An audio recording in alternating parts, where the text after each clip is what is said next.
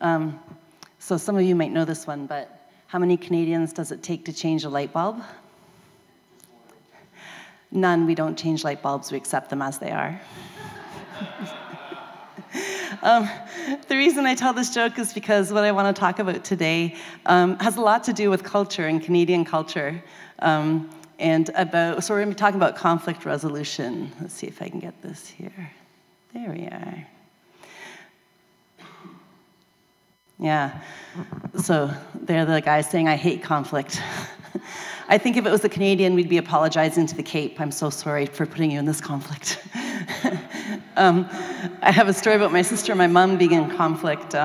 When my sister was 2, she and my mom were having an argument, and my mom said to her, I don't like the way you're behaving. And my sister says, I'm not behaving. There, they were in agreement, although my sister didn't know it. So I think really, like Canadians, we're not that great at conflict resolution. Sometimes we are, but mostly, we're very like, oh, I'm so sorry, and we'll just leave it, Some of us are from sort of the UK background with a stiff upper lip, My grandmother's family, you don't talk about conflict, you don't talk about, death, you don't talk about religion. Those are personal things, So, yeah, so that's very, I think sometimes difficult for us as Canadians to, really know what to do or how to do it. And especially women, in Sunday school, I was taught that you turn the other cheek. You don't, if somebody does something bad to you, if they push you, you don't push them back. You say, would you like to push me again? That kind of thing was what I was taught. But I realized that, when I was reading through the Bible and somebody hit Jesus, and he did not say, would you like to hit me again? He said, why did you hit me? And I thought, oh, that's not very like Sunday school. So I started to think, oh, maybe the conflict resolution I've been taught, maybe that wasn't exactly the best. So I started looking, what does the Bible say about conflict resolution? And actually, Jesus talked about conflict resolution. In Matthew 18, verse 15 to 17, Jesus is talking, and he's saying, if your brother or sister sins, now this means another Christian, right? If another Christian, and this means sins against you. So if some Christian in the church or in your family hurts you, right? Go and point out their fault just between the two of you. If they listen to you, you have won them over. But if they will not listen, take 1 or 2 others along so that every matter may be established by the testimony of 2 or 3 witnesses. If they refuse to listen, tell it to the church. And if they refuse to listen even to the church, treat them as you would a pagan or a tax collector. So in Israel, if you weren't a Jew, you were a pagan, and pagans weren't allowed in the temple, so that would be the church, and they weren't allowed in people's houses, you weren't allowed to eat with them, and they pretty much ignored them. And a tax collector was even worse. A tax collector was somebody who was Jewish and who was a traitor and collected money for the Roman Empire. And so they were treated even worse than the pagans. And I'm like, okay, so if somebody hurts me, I go to them and I say, ow, that hurt. And they say, too bad. And I, take my, Connect group leader with me and I say to them, ow, that hurt. And they say, too bad. And then I'm supposed to go to the church and tell all you guys what happened? I don't think I've ever seen that happen in my life. Maybe once or twice, but that seems kind of extreme, doesn't it? That's my Canadian, I'm reading it through this Canadian lens going, oh my goodness, I'm gonna go to the church, it's gonna be a big deal. I don't want a big deal.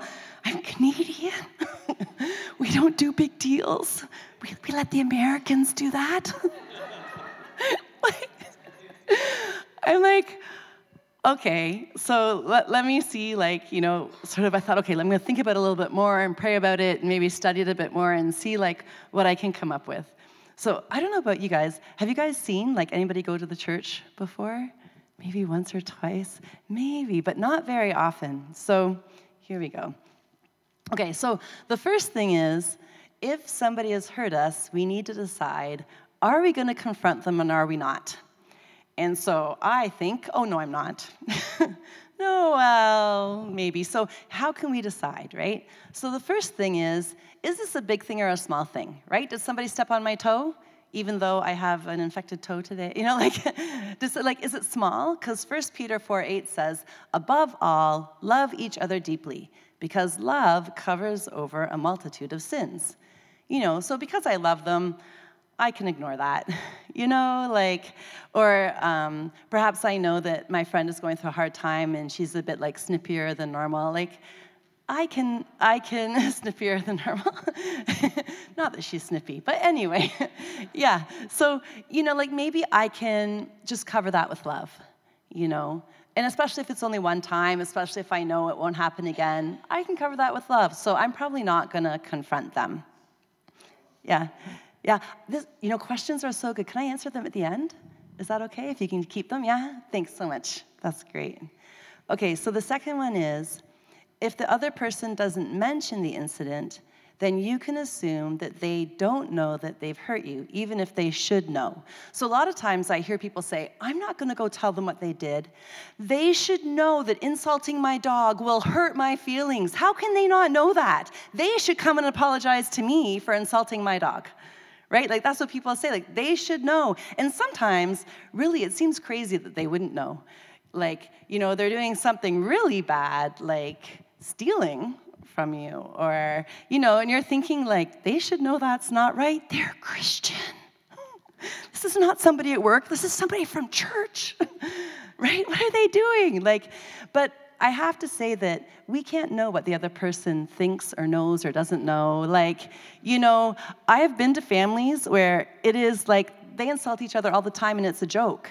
In my family, you'd never do that. But in some families I've been to, that's just part of being brothers. They call each other tub of lard and stuff like this. Ha, ha, ha. I'm oh my goodness, the poor guy, but he's not hurt at all. So maybe they don't know. Right? And we're going to give people the benefit of the doubt because the Bible says that we're to think the best of everyone. So if we're deciding whether to confront or not, then in our reason that we're not confronting is that they should know, then really we do need to go and talk with them. Right? Maybe they don't know. Okay. Third, if it's the first time that something's happened, it's good to say that it bothers you right away. So confronting someone to me is sort of I'm going to ask them if we can sit down and chat. But just saying a comment, right away is really good. And I don't know about you, but I used to be really good when something bothered me, just letting it go. And it would bother me again when they did it the second time and I'd let it go. And it bothered me the 5th time they did it and the 10th time they did it and I would let it go. And then the 11th time, I would tell them that I really don't like that. Please don't do it again. I don't know if any of the rest of you do that. So I hope, I've gotten a little bit better at saying things right away. Would you mind not calling me Mandy? I like Amanda. Would you mind not parking in my driveway when you come for a Bible study because my mom comes and goes and I don't want to block her in? Just if I say it right away, I'm usually able to say it quite a bit calmer than the red-faced redneck Amanda does. So, yeah, saying it right away. Okay, and the fourth thing is deciding to confront or not. If we haven't been somebody who confronts a lot, if we don't have a lot of practice, we want to start off small. Right? So we don't want to start off telling our father not to insult our spouse anymore, because that's big.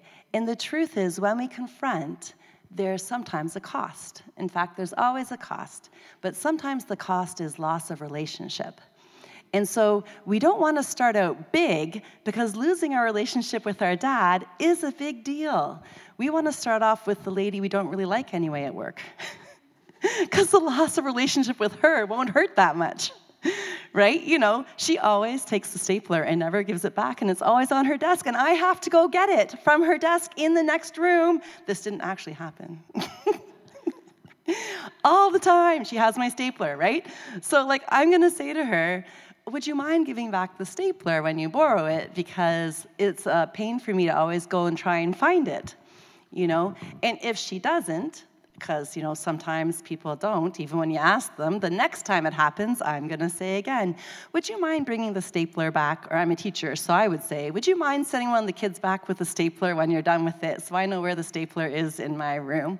Because if she completely hates me for the rest of the school year, that is not a big loss for me. And the truth is, conflict resolution takes practice, and the more we practice, the better we get.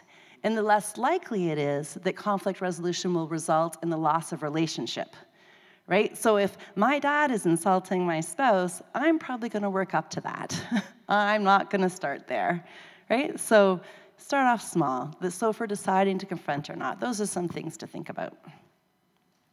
Okay. Before you go, you've decided, yes, I'm going to confront, I'm going to let my brother in Christ know that he hurt me. I'm going to let my sister in Christ know that she hurt me. And so before I go, especially if somebody's really hurt me, I prepare. So the first thing I do is write a really angry letter to them that I'm never going to send. I write it in my journal, and I say exactly how much they hurt me and what I think, and I get the anger out. This is not to increase my anger. This is to get it all out so I don't say really mean things to them that I know will hurt, because I know what hurts them when I'm doing the confrontation, right? This is so that I get it all out beforehand, and also I want to know that I've expressed it all to God, because I'm telling God how that hurt, and I'm telling God how angry I am.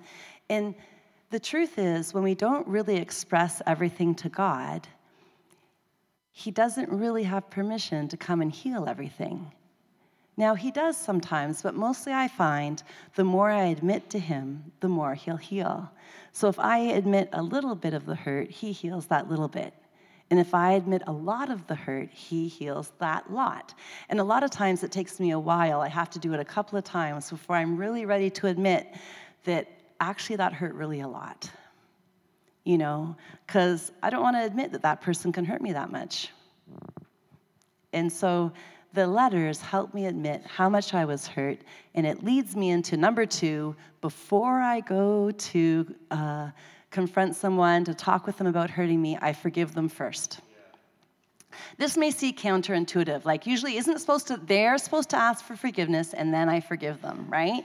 Like, when I teach Sunday school, I say you're sorry, and they say, sorry, and, say it's okay, that's what you're taught. It's like really ground in, your kindergarten teacher tells you that every day, 10 times a day, so it seems counterintuitive, but the truth is, if I forgive the person before I go, I'm not as angry. Now, forgiveness is a whole other topic, but the truth is, forgiveness is for us, because when we forgive, we're free from that person's control over us. When we're still angry, we're saying they have the power to control my anger, which I don't want. I don't want somebody else to have the power to control my anger, right? So when I forgive, I'm cutting that off, and I'm saying I have the power to say, I forgive you, right? So I do that first. Okay, number 3, talk it over with a trusted friend. So I have heard pastors say that when they're hurt by somebody, they don't talk to anyone because they don't want to speak badly about anyone, and they just go to the person. And I've noticed that the pastors who have said that are all men. Because women tend to be oral processors. I don't know about the rest of you women, but the more I talk, the more I understand how I really feel. And the more I talk, the more I figure out what I'm going to do. And a good friend is going to help you figure out what a good thing to do is. Right? So when you're talking with a trusted friend, your spouse or your best friend, your Connect group leader, your pastors, they're going to help you figure out, what will I say when I go? Do I need to go? Why am I hurt? Right? So oral processing is not gossip, but be careful not to gossip. Right? So oral processing is towards an end goal. What will I do? What kind of prayers do I need to heal my heart? So when I tell one friend, that's not gossip. But when I tell 10 friends, 10 friends is maybe heading into gossip, right? So, 1 or 2 trusted friends is good. Everybody in my Connect group knows that I'm angry at this person at church is maybe not so good, right? So we want to be careful we're not gossiping. And we want to be careful that when we're talking, it's so we can figure out what we want to do. Okay, 4. Read a helpful resource. So I really like this book, Boundaries by Townsend and McLeod.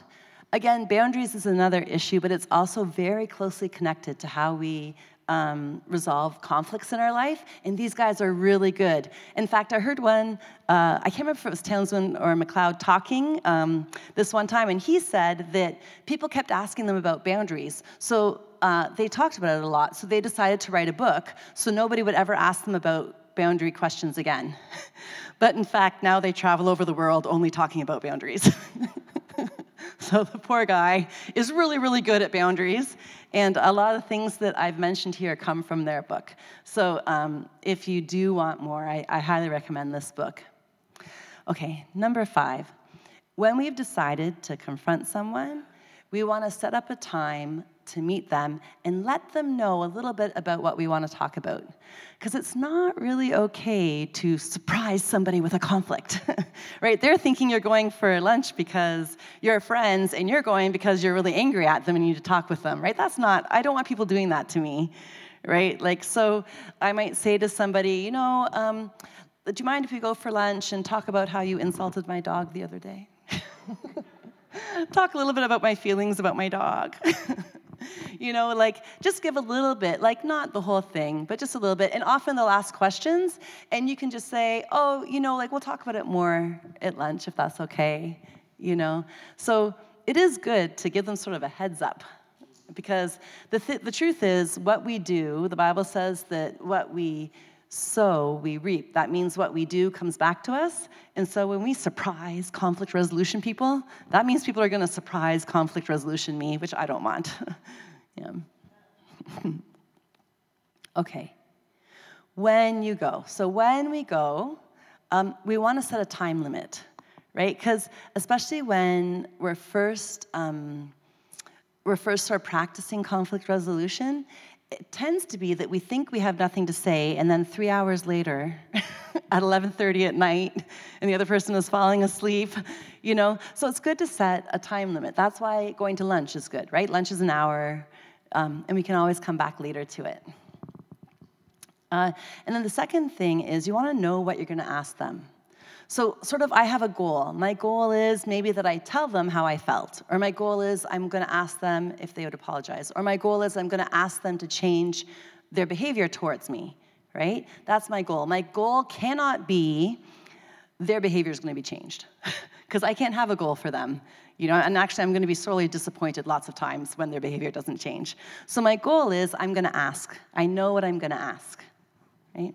Would you mind, when we come for a Connect group, having your dog with a friend so it doesn't yap the whole time? That's probably not something I would do conflict resolution about, because I have the dog. But anyway. Yeah, so that's what we're doing, right? We want to be direct. So the way we do direct stuff is number 2. We're going to use I statements, right? So what we don't want to do is accuse people, I have a good one here. We're not going to say, we're going to say, I felt, and then an emotion, when, and we say what happened. So I felt angry, I felt sad, I felt frustrated, I felt tired, an emotion word. I really had to learn this because I used to say, I felt that you think, but that's not an emotion. I can't say I feel what the other person think. This was really hard for me. I feel an emotion because I didn't want to admit my emotions because then they would know that they hurt me. And I didn't want to do that. That's why these are conflict resolutions between believers, right?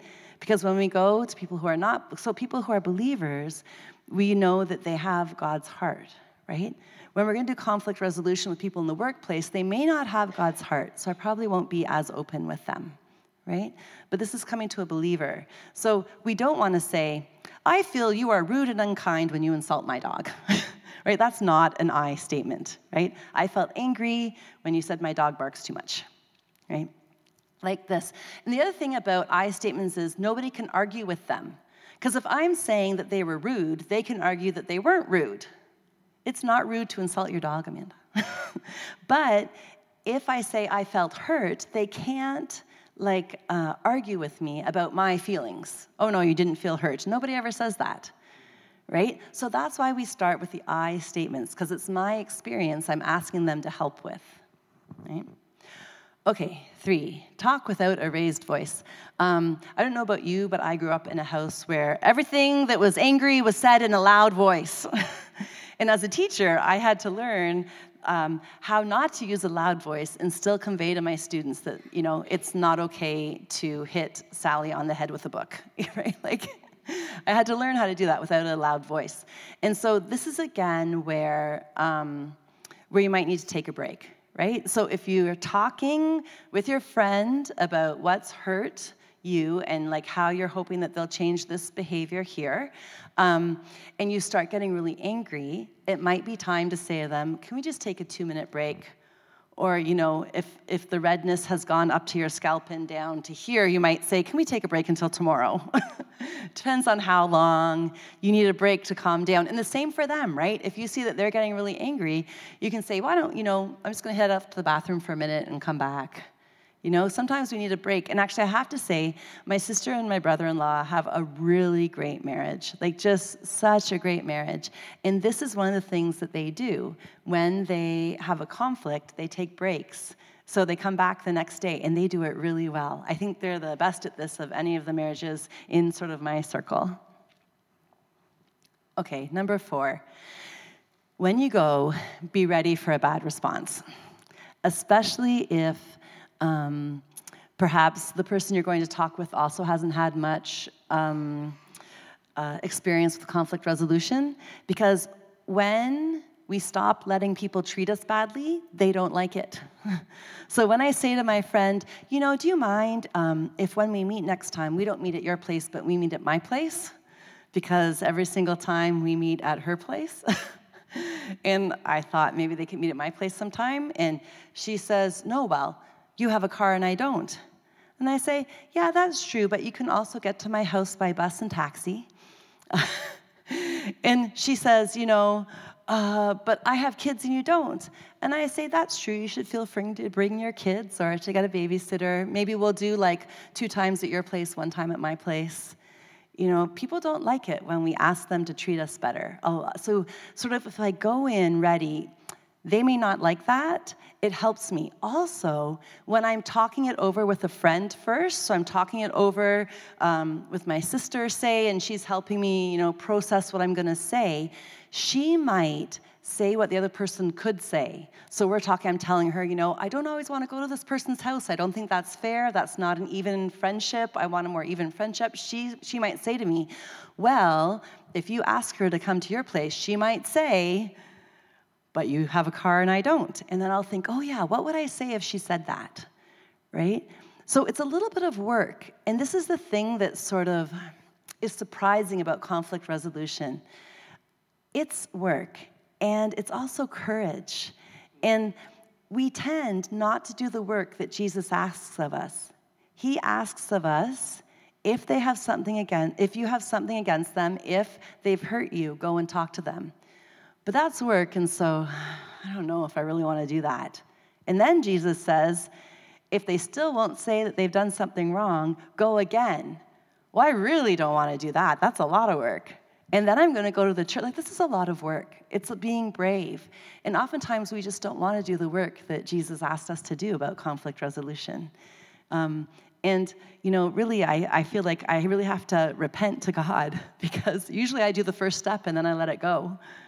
But he's asked me to do 3 steps.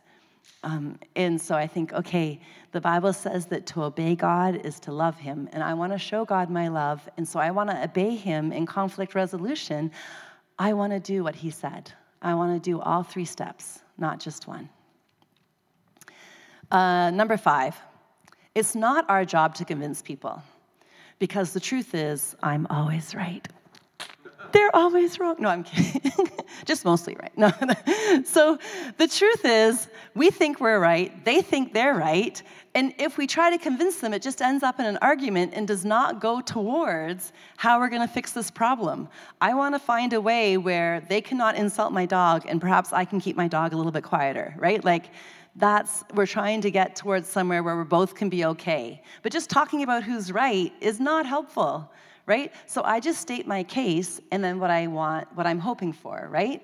So I say, it hurts when you insult my dog, and I'm wondering if you could not do that. So I'm asking for a change in behavior. Or, I don't like it when you always bring donuts because I'm on a diet. Could you please bring fruit sometime, right? Like I'm asking for a change of behavior, right? So I'm not going to convince them that donuts are bad for them, right? Because they taste really good. I'm going to ask them to change their behavior. Okay. The thing about conflict resolution, that the reason a lot of people don't want to do any conflict resolution is anger. Because we're Canadian and we don't get angry. We're calm. We let things go. I don't know. Maybe it's not only Canadian. Maybe it's just how I grew up. But a lot of times I find when I'm talking with people about conflict, they don't want to be angry. Because, I don't know, like at church, I was taught that you're not supposed to be angry, especially as a kid. I was taught that if you're angry, you're sinning. Right? That's what I was taught. You are not allowed to be angry. And so I don't want to be angry. And also being angry really sucks. I'd rather be happy than angry anyway, I don't want to be angry. That takes up energy, and sometimes I can't sleep. I'd rather be happy. But when you do conflict resolution, sometimes anger comes up. So Ephesians 4:26 says, "In your anger, do not sin." So anger is not a sin. It is okay to be angry. It just matters what we do with it. If we're angry and we, throw the donuts on the floor and stomp on them, maybe that's a little bit like a sin, right? But if I'm angry because they keep bringing donuts after I've asked them not to, and I say so, then that's not a sin. It's okay to be angry. Anger says that someone has stepped over our boundaries. And anger causes us to take action. God has a purpose for anger. And anger is really sadness's bodyguard, because underneath anger is often sadness. If we're too angry, or the other person is too angry, we take a break. Right? Come back in 5 minutes or 2 days. Okay. A lot of times when we're angry and we don't want to be angry, what we do is we keep it inside. And so we don't express our anger, but it comes out in our actions.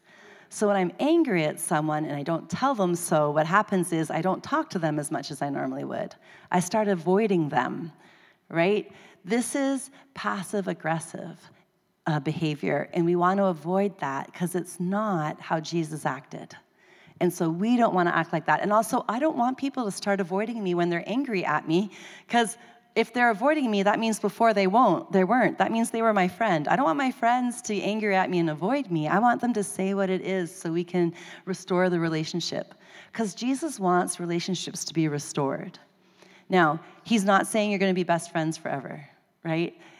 But he wants relationships to be restored.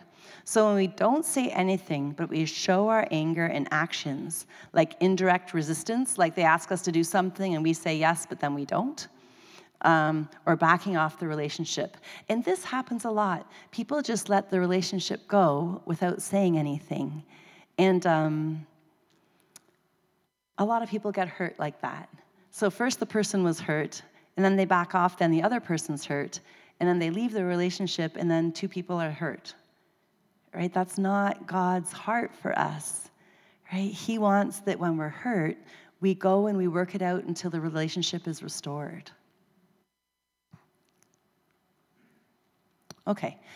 Perhaps somebody might come and talk with you after this sermon, saying that you've hurt them, right? This is possible. And so Romans 12:8 says, if it's possible, as far it depends on you, live at peace with everyone.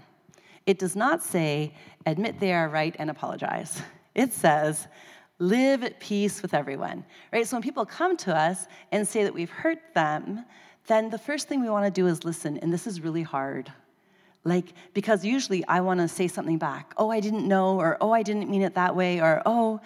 But the thing we need to do is listen until they're done talking. Now, admittedly, sometimes people will just repeat what they said 5 times over. So on the second or third time over, then I usually start talking. But I do try to let them get everything out first. And then we're going to look for a way to restore the relationship. We're going to validate their feelings.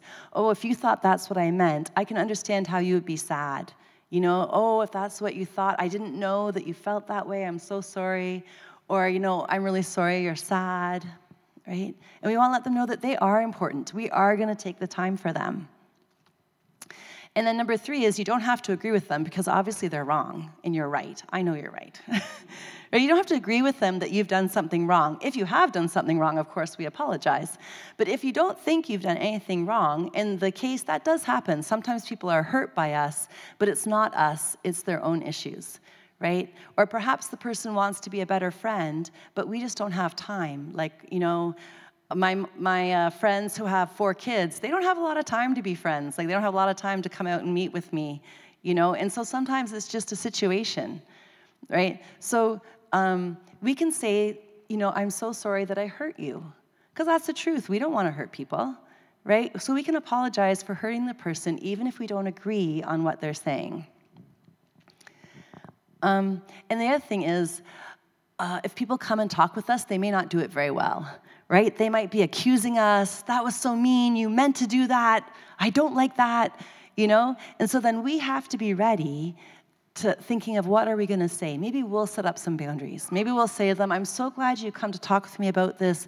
Can we say it without accusations? I won't accuse you, you don't accuse me, right? You might have to set up your own boundaries, or you might have to suggest a break, right? Especially when we're first getting to know about conflict resolution. Okay, what if it doesn't work? Sometimes I go and talk with people and it doesn't work, and nothing changes. So the first thing I'm going to do is I'm going to check, have I done all of the steps? Did I do step number 1, go by myself? Step number 2, go with someone else. Step number 3, go to the church.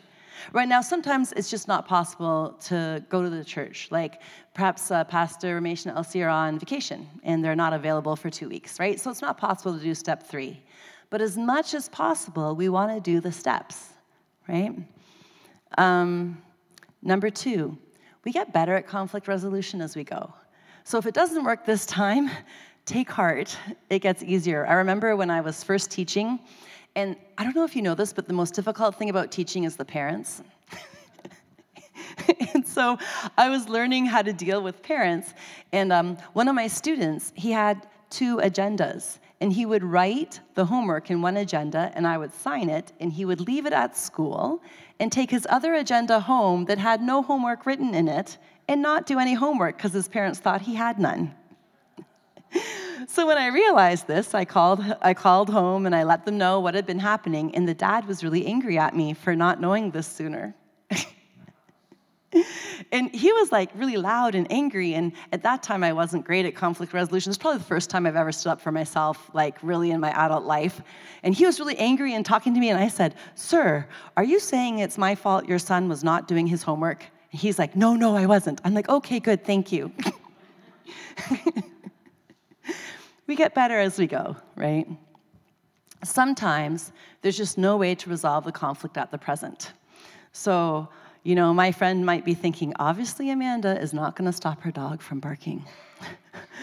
So then they have to decide, are they going to come to my Bible study with a barking dog, or are they going to go to another study? Right? Sometimes there's just no way to resolve it. And we have to decide, what will we do? And that leads to number 4. Sometimes we do need to leave a relationship, and especially if it's abusive. So sometimes God reveals to us when we haven't known that actually a relationship we're in is abusive. There's a friend who's actually been taking advantage of us, but we didn't really realize it before. But as God starts pointing out that you're always the one who drives, and you're always the one who pays, and you're always the one who listens, and you're always the one who goes and helps out in emergencies, like sometimes God points out to us, actually that's not a really great relationship. And so we go to the person and we say, I feel sad when I don't get to talk to at dinner, right? And the person may not agree. And we take a friend, I feel sad when, right? And it might be in the end that person just will never admit that they're taking, and never giving. And so then sometimes it's time, although we've forgiven them, although we've done the conflict resolution, it's time to say goodbye to that relationship. And that is okay. There's nowhere in the Bible that says you have to be everyone's best friend, even though it really seems like it in Sunday school. I don't know if you also got that impression that you're supposed to be really friendly to everyone, but yeah, like, it's okay to say, I'm important enough to stand up for. It's okay for me to stand up for myself. It's okay for me to say it's not okay to treat me this way, right? And that's what this is about. This is about saying, yes, God, like, I'm important. I'm going to do what you say is best for me. You say going by yourself, going with someone else, and going to the church, that's the best thing for me. And I want to do what you say is best for me. And so I just want to talk maybe to a couple of people in here who maybe don't know Jesus very well. Maybe this is your first time or hearing about Jesus, or maybe you've heard about him before, but you're not really sure. Jesus is part of the Trinity. There's God, Father God, and the Holy Spirit, and Jesus, and they're all God, and they love us so, so much. And they want to live with us forever in eternity in a paradise. And I really think an eternity of paradise and chocolate sounds great. And so, the problem is that we do things wrong. I do things wrong. I should probably say me. I do things wrong. And God doesn't want any sin to come to heaven because it's supposed to be paradise, right? Like, it can't be that I bring with me my resentment to heaven, because then resentment's in heaven forever, for eternity. He doesn't want that. And so God said, only perfect people can go to heaven. And I was like, okay, God, nice knowing you. No, that's not what happened. What happened was God had a rescue plan. He sent his son, Jesus, who's also God, to live on earth, and he lived a perfect life, and he could get an eternity of chocolate, but I couldn't. And a relationship with God, which is also pretty amazing. And so what Jesus did was he died for me. I was supposed to die with my sin, taking it to the grave, but Jesus died for me on the cross and took all that sin away forever. And he rose again, and he lives in heaven with God, and he's waiting for us to choose him. And he's saying, if you want my love, if you want to live forever with me in paradise, all you have to do is choose me as your God. And I'm the best God anyway, because the truth is we all serve one God or another. We serve materialism, we serve health, but I want to choose the God who loves me. And so what we can do is we can say to God, I'm so sorry for doing things that really hurt you and that hurt other people and that got in the way of your love, because your love is awesome. And so if we do that, if we say, I want you as my God, and I'm so sorry for all the things I've done that got in the way of love, then we get to have a relationship with God forever. So we're just going to pray now about conflict resolution and about knowing God. So, Father God, we're so thankful that you love us so much. We're so, so thankful that you sent Jesus, that we could have a relationship with you, that we could live forever with you, that we could know your love. And we just want to say today that we choose you as our God. We're so sorry for what we've done that's come in the way of your love, and we choose you as our God. We say you are the best, kindest, most loving God there is. And we want to obey you and do what you say is best for us. Would you help us with conflict resolution?